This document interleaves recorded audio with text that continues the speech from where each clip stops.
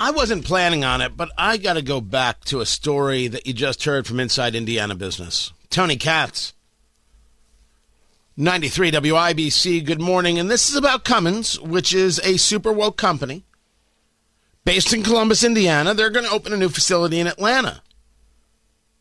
Going to house part of their information technology team and supply chain planning group. Look, that doesn't bother me. It doesn't bother me when Lilly opens up in North Carolina. It bothers me that Lilly seems to, in this incarnation, yeah, I think that's right, seems less connected to Indianapolis. That I find bothersome. I want them to be connected. And I'm not just talking about endowments and foundations and dollars. I'm talking about being proactive about the state of the city and wanting better. You don't hear anything publicly from Dave Ricks or anybody else about the problems with the city. But if the General Assembly wants to, for example, take over the Indianapolis police, you'll hear then. I want to hear. And I want it to be about the things that affect all of us. Not like this thing from Cummins that say this hub in Atlanta is going to help them fulfill its diversity and inclusion goals. So they're moving this office so it's close to the Georgia Institute of Technology and historically black colleges and universities, HBCUs. And it's going to look to those schools to develop, and here's the quote from Inside Indiana Business, a diverse and qualified pool of talent within the IT, digital, supply chain, and engineering fields. Oh, you mean you're going to do smart recruiting? Stop this conversation about your diversity and inclusion goals. You sound silly. You mean you weren't hiring the best and the brightest before? You were only hiring the whitest? Is this the admission that you're making? I would hate to think that that's what you're actually saying.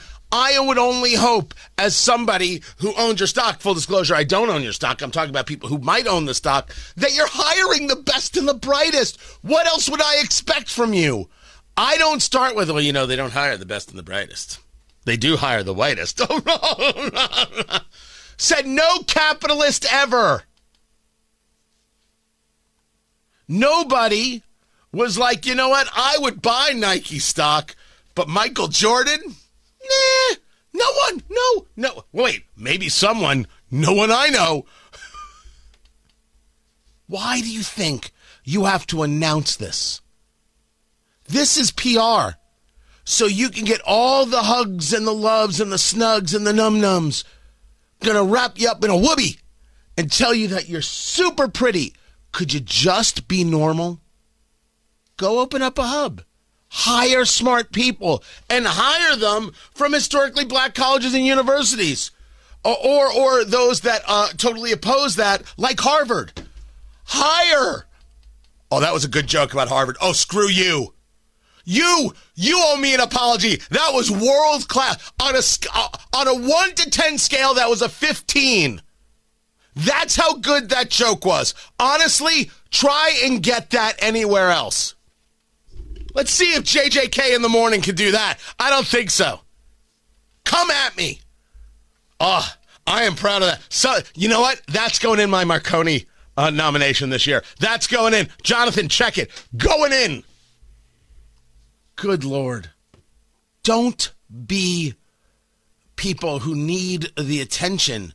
Just go hire good people and do good work. That's all you have to do. And I would bet dollars to donuts that an engineer, regardless of the color of their skin, that's all they're looking for. To be recognized for the work they can do. Not some characteristic they have nothing to do with. They were born that way. Don't know why this is so difficult for people. Tony Katz, 93 WIBC. Good morning.